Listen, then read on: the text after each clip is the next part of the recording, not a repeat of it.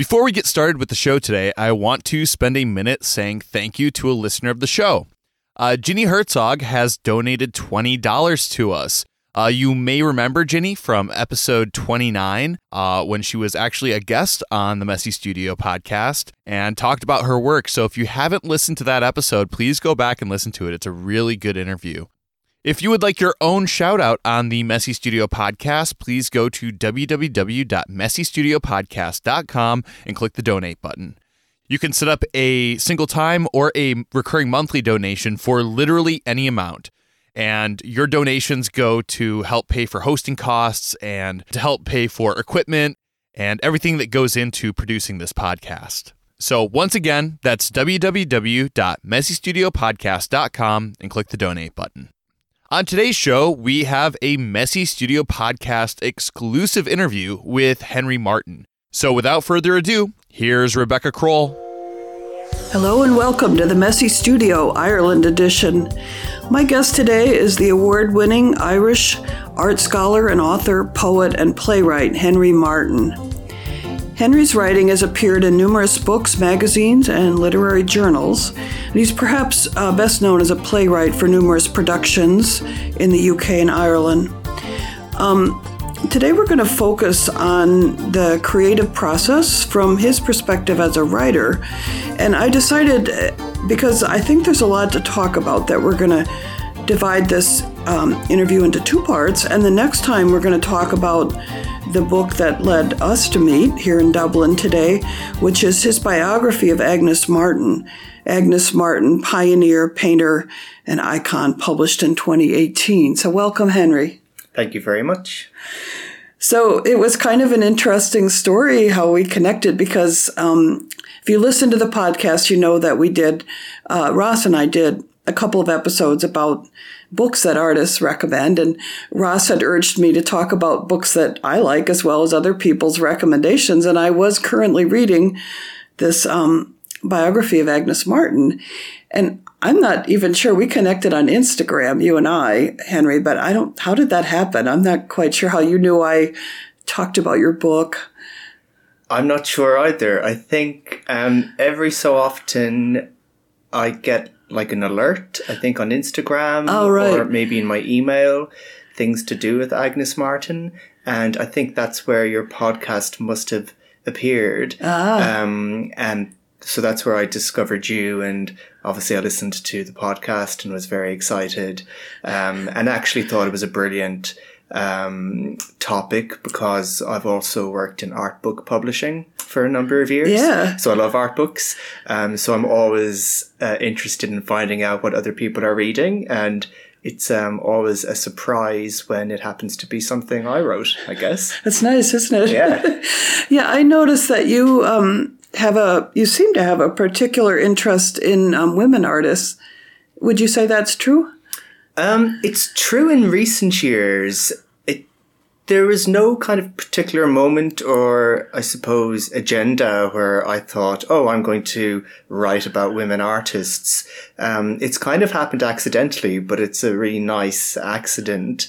And I think with women artists, certainly at the moment, a lot of publishers and museums and the Academy are realizing that there hasn't been enough research into the lives of women artists. Obviously, they haven't received the same attention in those institutions as their male peers have. So really, there's a lot there, I guess, for writers and scholars to explore. Whereas with a lot of male artists, that territory's been somewhat covered. So I think it's just a really exciting time to be able to give those artists their dues. Yeah. I know another one that we covered in the podcast was that Ninth Street Women book, which is abstract expressionist women. So it did seem to be, it's a good theme right now. So I'm just curious a little bit about your background and how you got started as a writer. And how you got to where you are today. Okay. The short version, anyway. The short version. So I guess I started writing poetry initially when I was a teenager. And it was really only in college when I started writing plays, particularly after a year studying in Boston College in the States, where I studied a lot of theatre. And I then spent most of my 20s living in London, writing plays. And in 2010, I started working in art book publishing. And I worked in a variety of roles, including editorial. And I had always loved fine art. Some of my favorite kind of pastimes are going to museums. And so as a playwright, when I wasn't obviously I wasn't writing about art at that point, but I was always kind of educating myself. And it was always a fascination and interest of mine. And actually some of my most rewarding kind of art experiences were, in a museum setting rather than in a theatre setting. And that actually continues to be the case. So yeah, once I moved into art book publishing and publishing generally, again, it wasn't a conscious thing. A lot of my plays ended up having a kind of biographical slant. So I started, watching a lot of biographies, reading a lot of biographies, and kind of discovering characters that I thought were really interesting, who had interesting lives, and I was interested in, I guess, dramatizing that. And so Agnes Martin actually would have been one of those people, and that's where my interest in her kind of started. And so subsequent to that, I've actually gone back and I've done a master's in art history to somewhat, I guess, legitimize my stance or my credentials, as it were. Did you ever create art yourself? I did when I was younger, yeah. I have absolutely no talent for sketching or creating realistic, versions of, still life. But, when I would have studied art in school, I studied art history throughout high school, and I studied it actually also in America. That year I studied abroad. And when I studied art in school, you really, you're only good if you were good as a draftsperson. So if you could represent something accurately. What years was that? So that would have been in the mid-90s to late 90s. So, for instance, photography wasn't really encouraged. The idea of sculpture kind of was, like clay modeling, yes, and like drawing and painting, yes, but photography, anything mixed media, performance, in high school level, they weren't necessarily seen as things to explore. Whereas now I know that actually, I love taking photographs, and I've worked in short films, and I feel like I've got like an eye. Yeah. But, to answer your question, I'm not an artist in that sense. Though I think if I was going through the system again today, things could be a little bit different. Yeah, and you could, at some point, do what you want. Yeah, visually. Absolutely. Like, I love art books. I collect art books, books by artists. I've collaborated with artists on books. Yeah. And I love that as a medium, as an art medium. I create photo books for myself. Obviously that's an art medium that I love, but I wasn't aware of those ideas. Yeah. It's a much bigger picture than being able to sketch or whatever. Yeah, absolutely. But that's what people say. Well, that's kind of the first step. If you say, have you created art that is often people say, well, I can't draw or something, but there are other avenues. Yeah. And, this is something I've thought about quite a bit, and I've got quite a mixed background. And, in many ways, I think of myself as an artist before I think of myself as a writer. That's interesting. Yeah. And I mean, most of the listeners to this podcast are visual artists. And one of the things I was interested in talking to you about was the parallels in the creative process of what you go through when you write something, and how I have the feeling there is a lot of similarities. I mean, I write some things myself, so I know that when I start writing something, I often don't really know where it's going, right? I mean, you have something, a little spark of an idea, and you start to follow it. And that's definitely how I paint. And a lot of people paint. So I wonder if you could talk about that process a little bit, how you get started, or also how you decide what form the idea is going to take. And it's something like art media. If you have an idea, is it more suited for a poem or a play or an essay or whatever? I think that's a really good question. And I think that I have definitely worked on projects where I was trying to make something a play that was actually something else entirely. And I think that a lot of writers do that. They think because they have worked in one genre that they have to continue working in that genre or that form. Whereas actually maybe their idea or the thing they want to communicate is better suited to a poem or to a visual medium.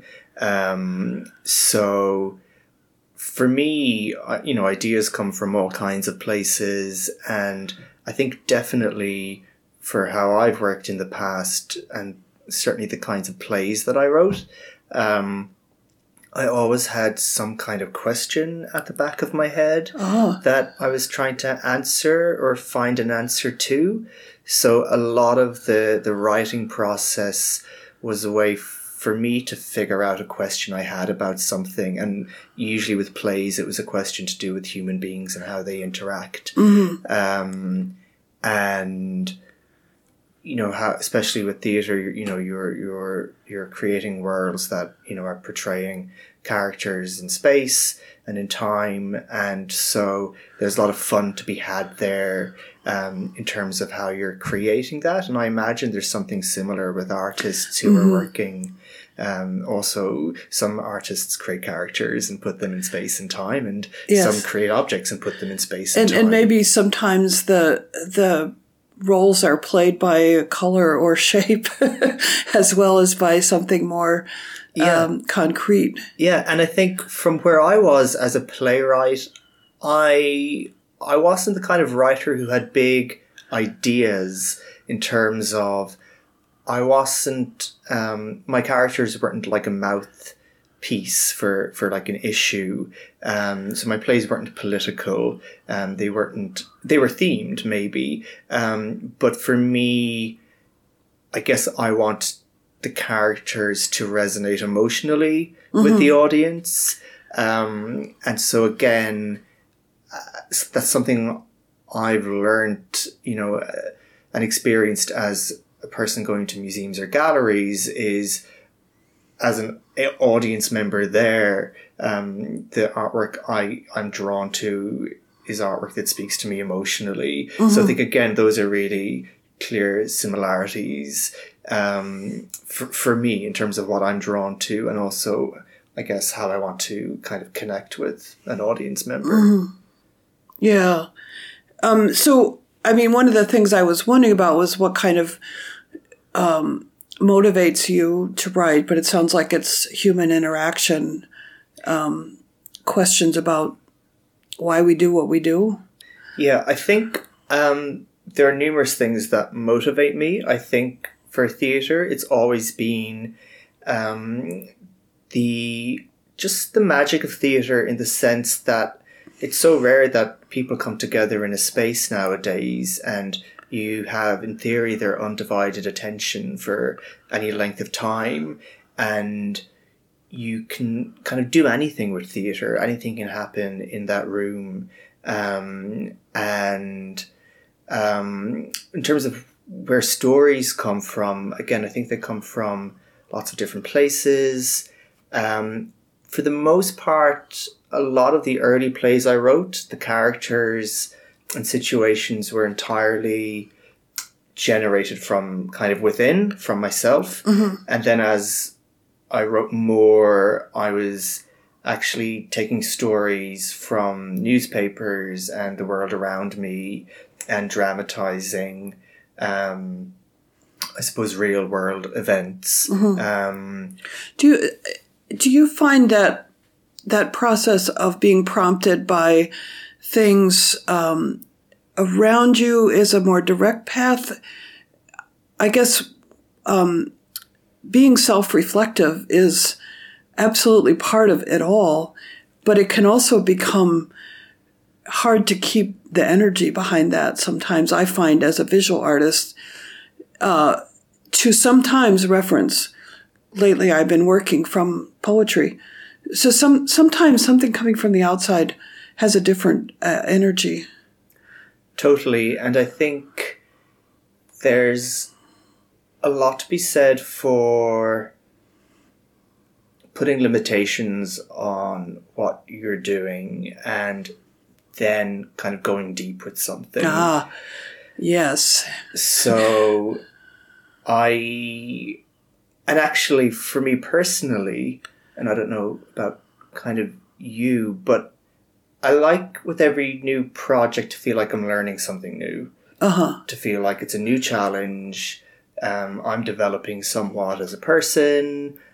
I'm learning something new about, a character, or, a place, or like, I guess in the case of an artist, a material.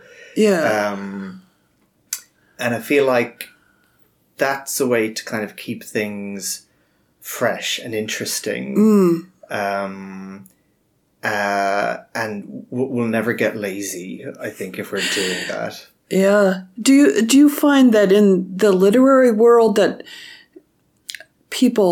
writers get sort of branded like, oh, he writes about this, as a limitation? I mean, because it certainly happens in the visual arts world, and it can become a problem. People start doing the same thing over and over. It sounds like you found a way around that, but do you find that to be generally an issue? I think it is an issue. I've definitely met with editors and agents who see it as a problem that I can't commit to one form of writing, who would rather I stick to just theatre or film or something else, because they find it difficult to market you to other people, the producers, the other editors, whoever. I kind of see it, and this is a bit lofty and it doesn't do me any favours in terms of getting work, but I kind of see it as, it's my job to just follow my nose with something and follow my instinct and, see what happens when I kind of open a new door into something. And, that doesn't always, reward you in some ways, and you take a lot of missteps as a result. But ideally, you also, walk into something that's amazing and completely unexpected. Well, and like you say, continuing to learn. And I think undoubtedly you're building on things, even if they change thematically. There's certain core things that you're interested in. It sounds like art, artists, and human interaction. Absolutely. So that these come out in different ways could definitely be seen as a strength. I know in the marketing world, maybe not. Yeah. And I think as well, in terms of who we are as human beings, nobody is ever just one thing. Yeah. So why would anybody assume that's what you would be as an artist or as a writer? It Right. doesn't really make any sense to me. And I think if you think about your practice and your commitment to your craft as being a lifelong thing, then you're not going to want to produce the same thing over No. and over again, surely. You know, you're going to want to be surprised and pulled in different directions. But I think, when you said that there is something about placing limitations and going deep, but that can be a progression, right? I mean, you can say, for this period of time, I'm going very deeply into this thing that I'm interested in. So, I mean, sometimes it seems like people skip superficially over a lot of things. And their work, whether it's writing or visual art, it just lacks depth. It stays on the surface. But if you progress from one thing to another with some degree of depth, that's a satisfying life, I would say. Yeah, I think I agree. Yeah. Yeah. So when you decided to write this book about Agnes Martin, which we are going to talk about more in the next episode, her actual life, but I'm interested in the process of, obviously it was an enormous project. And what I remember reading in the book that you, of course, like many things that we start that turn out to be enormous projects, you didn't know that in the beginning. You thought maybe it was going to be an article or something. And then you started to realize what you had taken on. So, yeah, talk a little bit about that process and how that unfolded for you. Yeah, that was, when I think back now and when I hold the book in my hands, and it's so surreal that it kind of exists, and because it's really a book that I should never have written, that, like you said, I thought would be something very small that would take up a really short period of my life. And the complete opposite happened in the end. It started when I was working in publishing. I was introduced to this artist through the publisher I was working for, and I thought she was really interesting. I was actually working in marketing at the time, and we were coming up with ideas on how to market a book on her, a monograph. And so I had to do like a little research into her. And I really liked her writings, and I feel like a lot of people come to her actually through her writings, yes, and not her art. But I wasn't. It was a slow kind of unfolding thing. It wasn't like I saw a painting or I read something and I was smitten and I had to write about this person. And you didn't have it all planned out, like Absolutely not. There was nothing planned. I was working a full-time job. I was writing plays. I encountered this person and enjoyed them, and then they kind of took a back seat, and I started finishing other projects that I was doing, but then they kept popping back into my head, saying hello, and I you thought, need to write this book. There's that person. Oh yeah, they were interesting. And I just started researching with absolutely no agenda. I just started researching, learning about them. And I thought that their character was interesting and that I could use that character and maybe create a fictional character for like a theatre piece. And I actually wrote a very short play as a test, roughly based on her character. And so that was my way into it, was actually through the form that I was used to, which was theatre. But then I just discovered too many beautiful details, even in the early stages of my research, and realized that even though I wasn't a prose writer, that this story needed to be told through prose.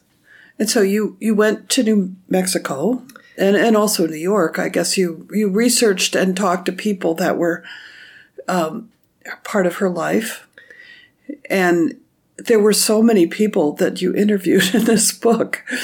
So I can't even imagine, lining up all those people and having them open up to you and tell you things. And the sheer number of interviews was amazing to me, and the depth of them. They seemed like you really got to know some of the people that were important to her.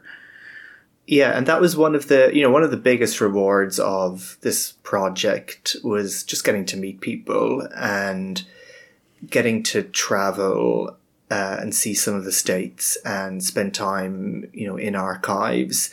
And the generosity of people to me and to the project was immense, and that really surprised me in some ways, because that hadn't been my experience of working in theatre necessarily. Mm-hmm. And I wasn't sure if it was a cultural thing, like Americans are just nicer than other places. We just like to talk. But there was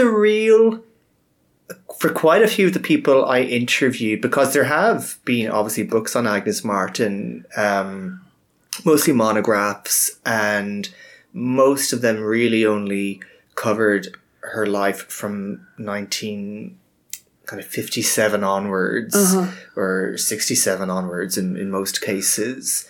And that was surprising to me, given that she was middle-aged by the 50s and 60s. Right. And there was a whole lack of knowledge or published knowledge on her at that point. So by the time I came around knocking on people's doors, people were dying to tell their stories. Well, she was such an interesting character too, and people had stories. And so, did you research it sort of chronologically, or did you do it more by? I suppose I'm in New York. I'm going to talk to all the people in New York. I'm going to go to Taos and talk to people there, and I think it's really wonderful that you went to Taos, because obviously that is where she spent the end of her life. And it was very interesting for me to read that, because I live near there now, and things like, she funded the community center. Oh, right. It's a very, she is still very present in that part of the world. I know people who knew her, and it just was, it just really brought so much to life. But I'm getting sidetracked a little bit, because I love to talk about her, and we will do that. But getting back to that process, so you must have amassed just so many notes, and you had to, at that point, you had to stick with it. You had so much. It was crazy. Right. It was crazy. To answer your question, nothing was chronological. It was just like a spider web. It was just a huge mess where I just, although I had some kind of background, let's say, as a researcher just through college and also in publishing. But, I know formal training as a researcher as such. So I kind of just tried to read everything I could, books, articles, interviews.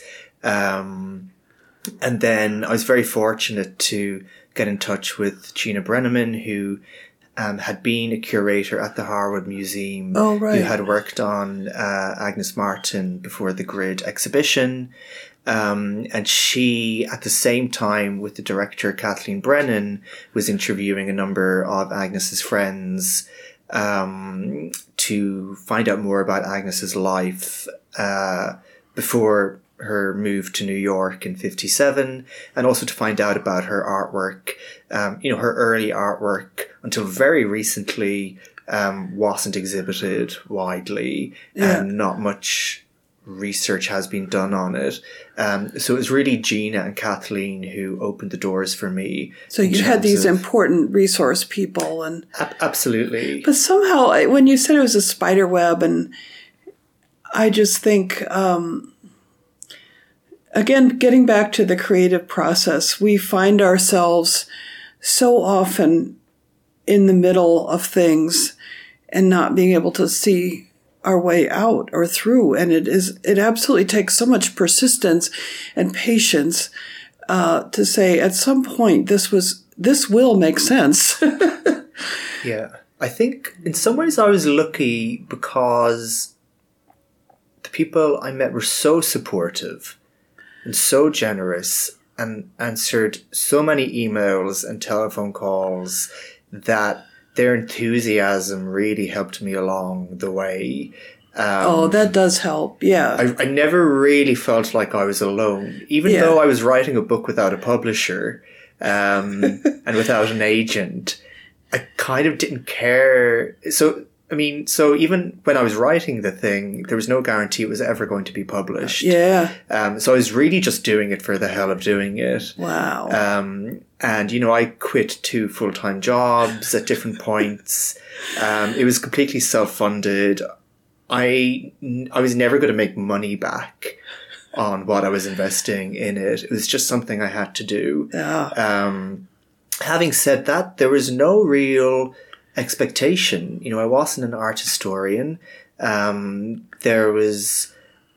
didn't matter if the book never got published. I hoped it would. Yeah. But there was nobody kind of judging me or expecting anything of me. It was just kind of what I was bringing to it. It sounds like there was a real purity to the whole process in terms of you weren't trying to please anyone. You were doing it because you had all this, you had the motivation, you had the urge, you wanted to do it. And I think we'll take up more of this in the next episode. But thank you, Henry, very much. And we're going to talk more about Agnes Martin's life and your research into it in the following episode. So thank you, Henry. Thank you. Well, that just about wraps up another episode of the Messy Studio podcast. For more from the Messy Studio, please check out www.messystudiopodcast.com and sign up for the email list. You can also find the Messy Studio on Facebook, as well as public profiles for both Rebecca Kroll and myself, Ross Tickner. For more from Rebecca Kroll, please check out www.rebeccakroll.com and www.squeegeepress.com and sign up for the email lists to stay up to date on events, book signings, and openings. The Messy Studio podcast is a core publication management production. Thanks for listening. We'll be back again next week with more art and entertainment. In the meantime, embrace your creative space, messy or otherwise. Thanks, everybody.